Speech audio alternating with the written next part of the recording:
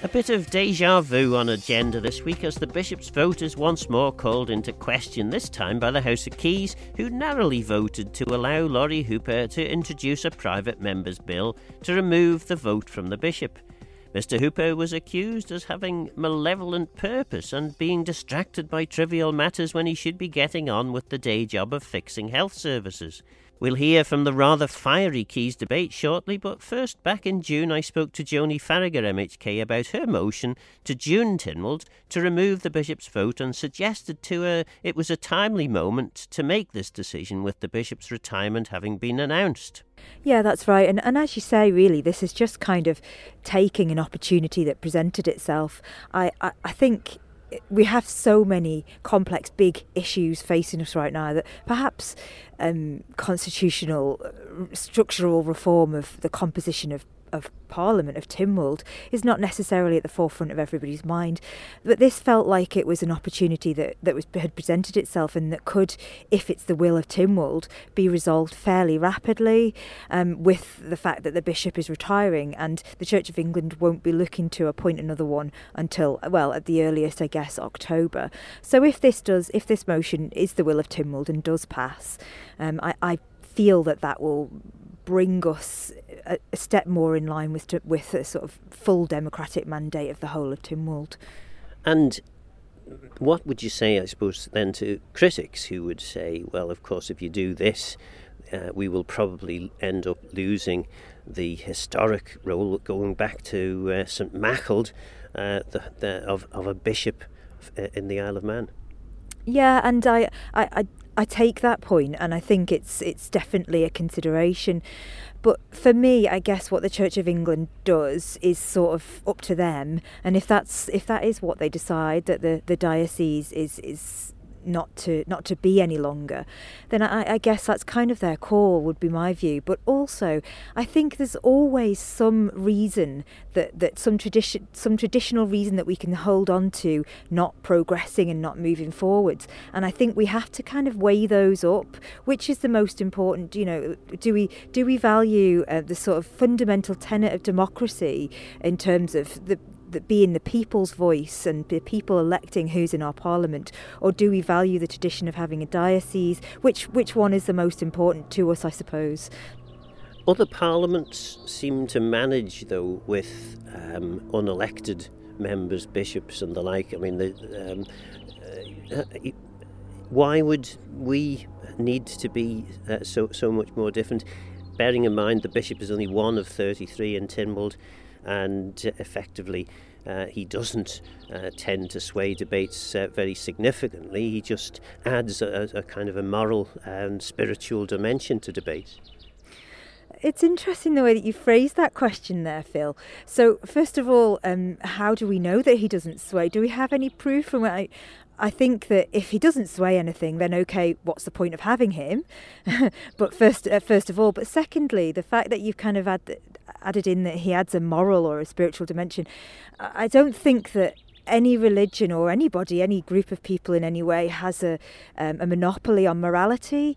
And I think that I personally, as somebody who doesn't have a religion, feel that it's important I have a deeply held sense of morality, and I don't need a religion to sort of tell me that. So I think it's quite important to remember that morality is not down to affiliation with any group or otherwise.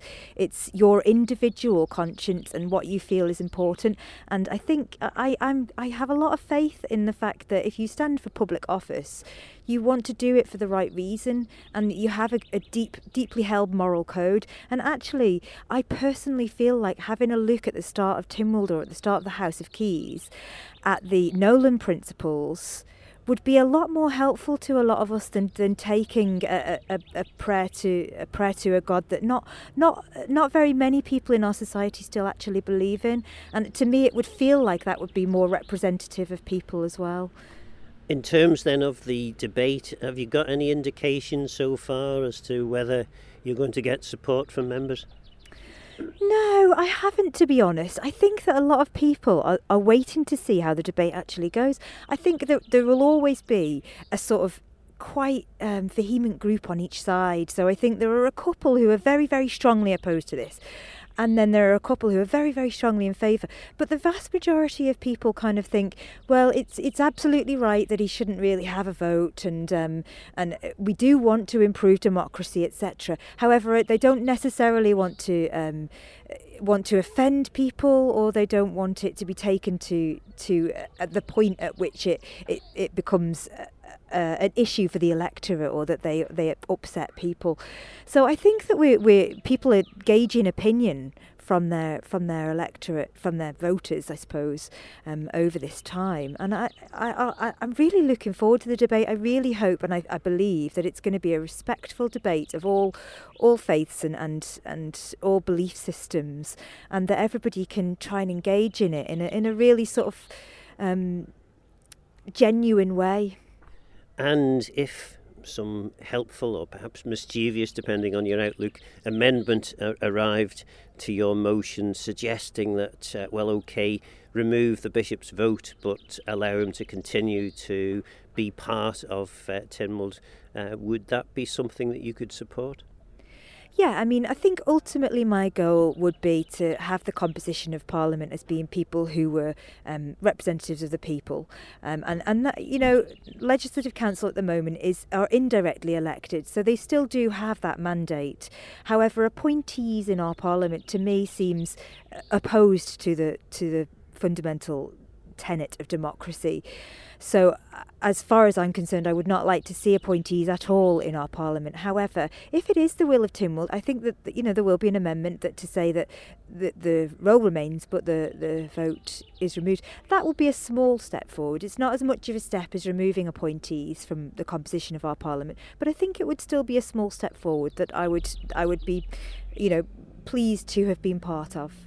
Tynwald does have a habit of shuffling forward when it comes to constitutional reform, so perhaps a shuffle is better than a bold step. Well, I mean, I think, yes, a shuffle is always better than no steps whatsoever. I would agree with that. Personally, I'm all about the bold steps. So as far as I'm concerned, I would like us to take a bold step of saying we do not agree with the principle of appointees in our Parliament because it opposes democracy. And I would like to see us make that step. But a shuffle, like I say, is better than no steps whatsoever. Joni's motion was lost, as indeed was the amendment. However, the Keys vote was sufficiently strong to encourage Mr Hooper to put forward a short private member's bill to remove the bishop's vote. In moving his motion, Lawrie Hooper explained his proposed bill would be very short, said he would hope to include the long title of the bill in Manx, the first time this would have been done in living memory, and urged members not to regurgitate their June Tynwald comments. Following Mr Hooper's opening remarks and Mrs Farragher's seconding, Rob Collister was first to speak. I'm somewhat surprised that we're here again today discussing the removal of the Lord Bishop's vote in Tynwald and Legislative Council, especially when this item was only discussed in June this year, as the mover has just mentioned. The Honourable Member for Ramsey, as the current Health and Social Care Minister for the Isle of Man, is no doubt fully aware that his department and Manx Care are currently facing some serious issues around recruitment, retention and from a financial point of view. The Minister's full attention at the moment should therefore be around setting and delivering the long-term strategy to improve the Isle of Man's health service and social care service for the people of the island, instead of navel-gazing around the Bishop's vote. Relevant. I wish the Minister would just spend one lunchtime speaking to the people in Strand Street or Parliament Square in Ramsey, because most of them would tell the Honourable Member they very clearly don't care about the Bishop's vote. What they do care about is how the Honourable Member for Ramsey intends to improve health and social care services on the island, especially when we have 4,200 people waiting to access an NHS dentist, island residents... Mr Speaker, point of order, Mr Speaker. Yeah, there is. Point of order, Mr Speaker. Standing Order 3.33. No member shall digress from the subject matter of any motion under discussion. This is clearly a significant digression. The Honourable Member Falcon has made his point about Thank you. Okay, I'm happy to do that, Mr President, but as I say, I think the Minister's attention should be on that. On behalf of speaking to loads of my own constituents, this is not a high priority discussion point, therefore I will not be voting for the motion today. David Ashford was the only speaker other than the mover to support the motion. Thank you, Mr. Speaker. Now for something completely different. For the first time ever, I'm probably going to take the Honourable Member for Ramsey's advice, and I will keep my intervention very, very brief. It is simply to say that, over the years, there's many people who have tried various different mechanisms to try and bring this forward. I think this is the first time, as far as I'm aware, that it's come forward attempted as a bill. So actually, since it aligns with everything I've said in Tynwald previously, I wish the Honourable Member well with it, and I welcome his confidence that it will progress. We'll soon know whether that confidence is well placed or misplaced. Thank you, Mr. Speaker. On the other hand, Chris Thomas was far from supportive. Thank you, Mr. Speaker, and I congratulate the Honourable Mover for congratulating Culture Vannin as the national translator so much, so fulsomely. There was a time when I got to the front page of the local newspapers using Manx, and I referred to something that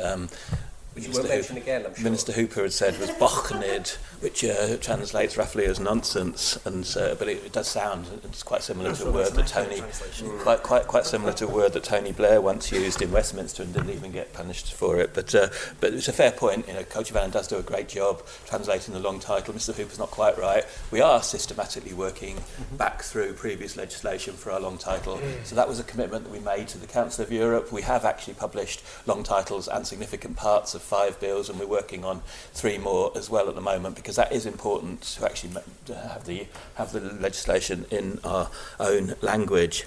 And also just wanted to say that the long title could be changed during the course of the administration, but Culture Vannin would have no problem whatsoever retranslating the long title. In terms of further comments, and I will have to refer to my previous speech, unfortunately, the Honourable Mover has made an assumption about people's voting when he's been stating that the House of Keys expressed this voting, and my voting is becoming a bit of a theme today. But basically, between lines 4,475 to lines 4,480, I did say on the 20th of June very clearly, so in summary, I will be supporting the amendments by Mrs Maltby and Mr Speaker, but I will actually be voting against the motion at this stage. It is a safer bet to make sure, at least if we are going to have something decided today, it is more sensible their amendments than the alternative, but I'm a passionate believer in doing the job properly rather than quickly and hastily and living to regret the situation. So I do learn and change my mind, because I had voted differently in 2017 when this was previously floated. So I was one. I'm included in the 14, but I wasn't amongst the 14. Most people in this House actually subsequently voted against the motion. So it's not even true to say that Mrs Maltby had an amendment passed, because the amendment for Mrs Maltby was defeated. So we need to be very careful about the language.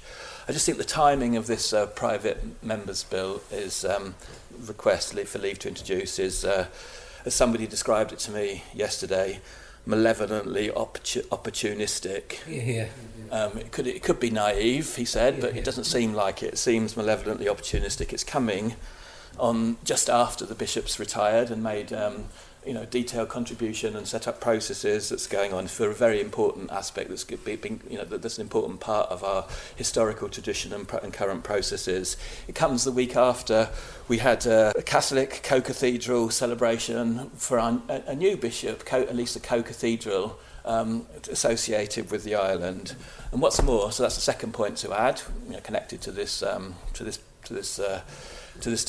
request today. And the second point is that I can think of 5 constitutional innovations that need to be thought through properly that are more important than this one. So, for instance, the link between elections and governments and policies that emerge that the Chief Minister so coherently outlined last week in terms of the mandate for assisted dying, but also has other implications. The Auditor General and the Ombudsman are still settling in. That's number 2 in my list of 5. Secondary legislation, primary legislation, how we consider it in committees, all of the bits that we're talking about today.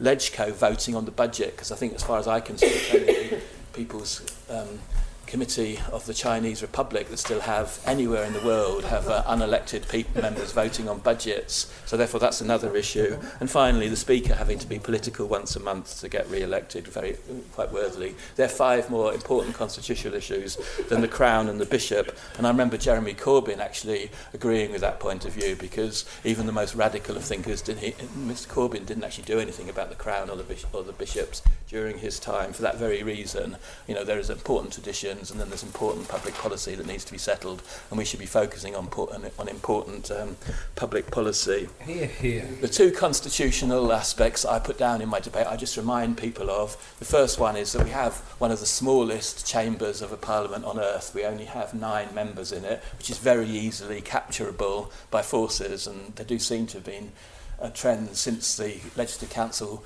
ceased to have the characteristic of an aldermanic bench, whereby democratically elected politicians try to capture the Legislative Council, and it's really easy to do if there's only 9 members of it, and it would be even easier if there were only 8 members of it. And secondly, it's absolutely daft to have an even number of politicians in a branch. It's much easier to have an odd number. And so they are profound constitutional issues that would arise from this consequence, and I won't be supporting the leave to introduce today. Claire Christian also opposed the motion, as indeed did Jason Moorhouse and Tim Glover. Thank you, Mr Speaker. I shall keep my comments exceptionally short.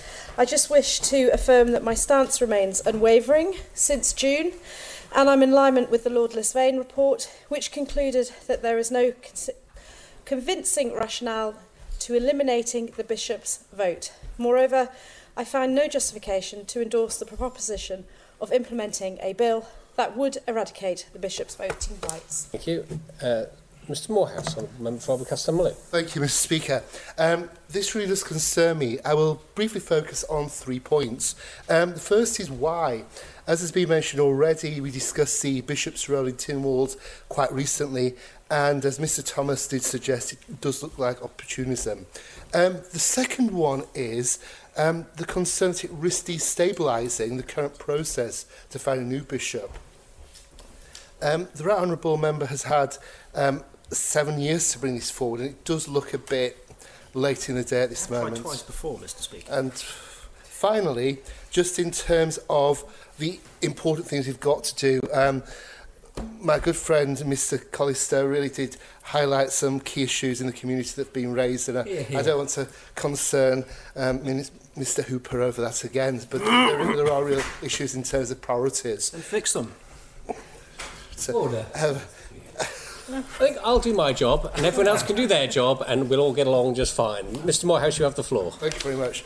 From my perspective, it's really a matter of ensuring that we can go forward to actually bring this in at this point is potentially destabilising.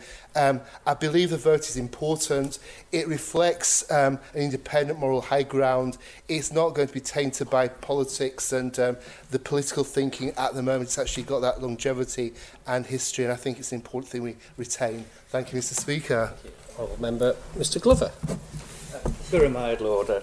I've just got 2 questions really to the mover, and that is, I think Mr Thomas expressed it before, and I know, and I'll correct that, we've got 24 in here, which is an even number, but we are losing in a smaller chamber. That's the point, I think, that we're going down from 9 to 8 if we remove the vote, which does leave the chances of a split in a smaller chamber considerably higher. So just like comment on that. And also, has the mover looked at constitutional matters and whether a vote to remove the vote while we're at the moment waiting for the appointment of a new bishop, whether that will affect whether we have a bishop or not?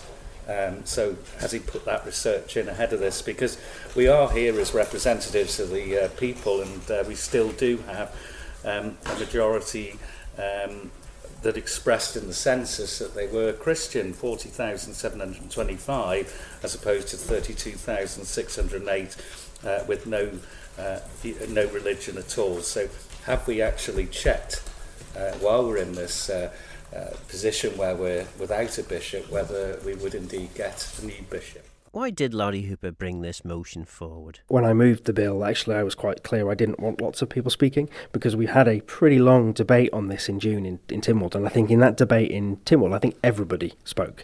So everyone was already really clear on the record what their views were in that debate, and there were 14 members of the Keys at that point that said yes. So I was always expecting the vote in Keys to be 14 yes and 10 no. That was what I was expecting.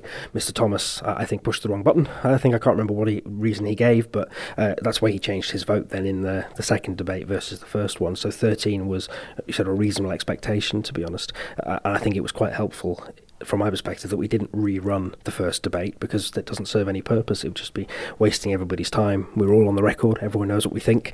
Let's get it done. So the bill that I'm bringing forward actually has 3 clauses in it. The first clause is the short title. There is a clause about voting and a clause about the quorum. That's it. It's already been drafted by the Attorney General's chambers. It is very similar to a bill that was passed in 1971, so there hasn't been a lot of work needed on this. And in fact, most of the work on the motion and on the principles behind it were all done as part of the debate in June that was brought by Ms Farragher. There isn't really a lot of time or energy that needs to go into this. It is now just a case of following it through the process and demonstrating to the Keys that we can do this in a sensible way, and then obviously through the Legislative Council. But there's plenty of legislative time available. I mean, the House of Keys can sit full days, and we don't typically sit full days. The first time we've done that recently was actually for the assisted dying, which came through in the last few weeks. But really, we do have at the moment quite a bit of legislative time. Like I say, this followed almost straight on the heels of the debate in Tynwald in June. So the timing really is a combination of those two factors. It was, yes, there's legislative time now to do this. There probably won't be next year, because next year I think government's legislative programme is going to start heating up. You could see that in the various department plans that are coming forward. And because we just had the debate, it felt like a sensible time to say, well, the debate's happened. Let's do the thing that the House of Keys wanted to do in that debate. It feels like the stars sort of aligned, really. And another charge, of course, is that you are destroying the heritage of Tynwald by doing this, because chances are we won't get another bishop. I'm not sure that's true, to be honest. I think there, as has been made quite clear in the debates, there is quite a lot of value in having someone in Tynwald who isn't really responsible to the electorate. I don't think I agree with that necessarily. My personal view is everyone in Tynwald Court should be elected by the people, but I can at least understand where the view's coming from, and the very deliberate decision I made was not to try and remove the bishop, because that is not what the House of Keys voted for. They just voted to deal with his vote. And ultimately, the diocese itself has been around for a very long time. The church will do what the church does, but I would like to think the church sees there is inherent value in the diocese itself, and so will be appointing a new bishop in due course, who will still have his seat in Tynwald Court, will still be able to advocate for the things that he wants to advocate for, and will still be able to, as Bishop Eagles talked about, advocating for the rights of the minority sometimes. And I don't see any downside to them doing that. So really, I think people that are alleging all sorts of things about that, they're probably just getting themselves worked up for no real reason. The final point then, if you're going to do constitutional reform, then this is probably not high on the list of things that need to be done. Again, I'd probably agree with that, actually. If you are going to do constitutional reform, I would be happy to look at the role of MLCs, the number of constituencies, the size of Tynwald. All those questions are valid questions. But I come back to, why am I doing this? Because this very specific thing is what the Keys said they wanted to do. So we had a debate in June where the Keys voted by majority to do this. That's why this is coming forward from me. The Keys didn't vote and say, let's do wholesale constitutional reform. And back to your early question around how much time this will take, this is quite a quick piece of legislation, I think, with a very defined, very specific goal. If I was looking to do broader constitutional reform, that really would take me away from my constituency work, from my departmental work, from my ministerial work, and I don't think I could justify to myself, let alone to my constituents, that I should put that constitutional reform as a higher priority than work in the health service. So I think there are lots of reasons why I would agree with you that says, yes, there's lots of constitutional reform we could do, but there's lots of very good reasons why I don't think it would be right for me to try and do that. The vote was won narrowly with 13 for and 11 against, which will allow Mr Hooper to get his short bill drafted and brought back to Keys for consideration. What do you think? A necessary change to bring our parliamentary system into the 21st century, or unnecessary tinkering when there are more important things to be getting on with? Is the vote of the non-elected bishop any different to the votes of the other 8 democratically unaccountable LegCo members? Don't forget this programme is available as a podcast on Manx Radio's website. For now, I'm Phil Gaughan, Goramayo, thanks for listening.